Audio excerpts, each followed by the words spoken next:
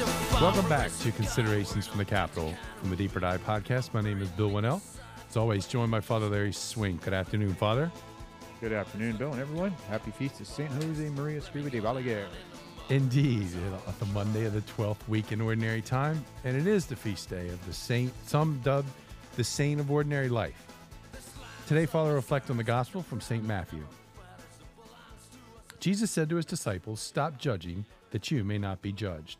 For as you judge, so you will be judged, and the measure with which you measure will be measured out to you. Why do you notice the splinter in your brother's eye, but do not perceive the wooden beam in your own eye? How can you say to your brother, 'Let me remove that splinter from your eye,' while the wooden beam is in your eye?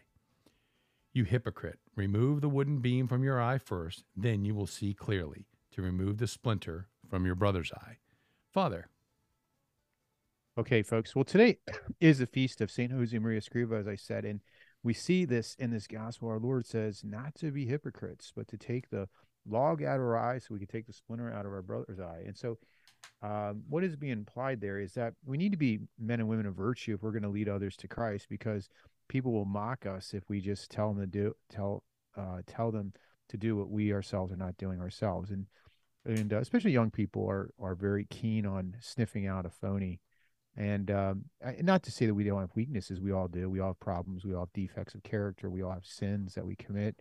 But if we're a person of sincerity, we're trying our best. People know that they'll see that we are at least attempting to be holy, and that our desires are in the right place. And so that's what our Lord is asking for. And St. Josemaria talked about what's called the unity of life. And the Second Vatican Council, I quote it, it says that the split between the faith which many profess and their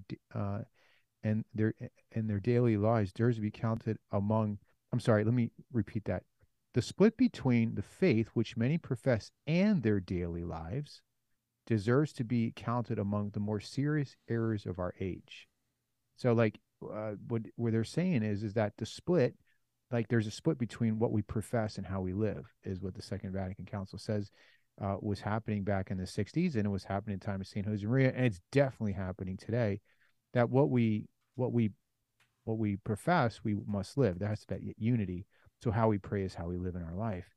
And St. Josemaria, his whole like apostolate was, starting up this lay apostolate was basically this where he was teaching young men and women and older men and women in the middle of the world how to be saints in the world. And it was very simple. It's just, getting groups together, teaching them doctrine, teaching them how to pray, and holding them accountable. And it's really spread around the world, and it's a beautiful thing. And when he told, some of the fathers of the Second Vatican Council that lay people be saints, they kind of mocked him and said, "No, only religious priests and nuns are saints." He goes, No. We're all called to be saints, which is one of the essential teachings of Vatican II also.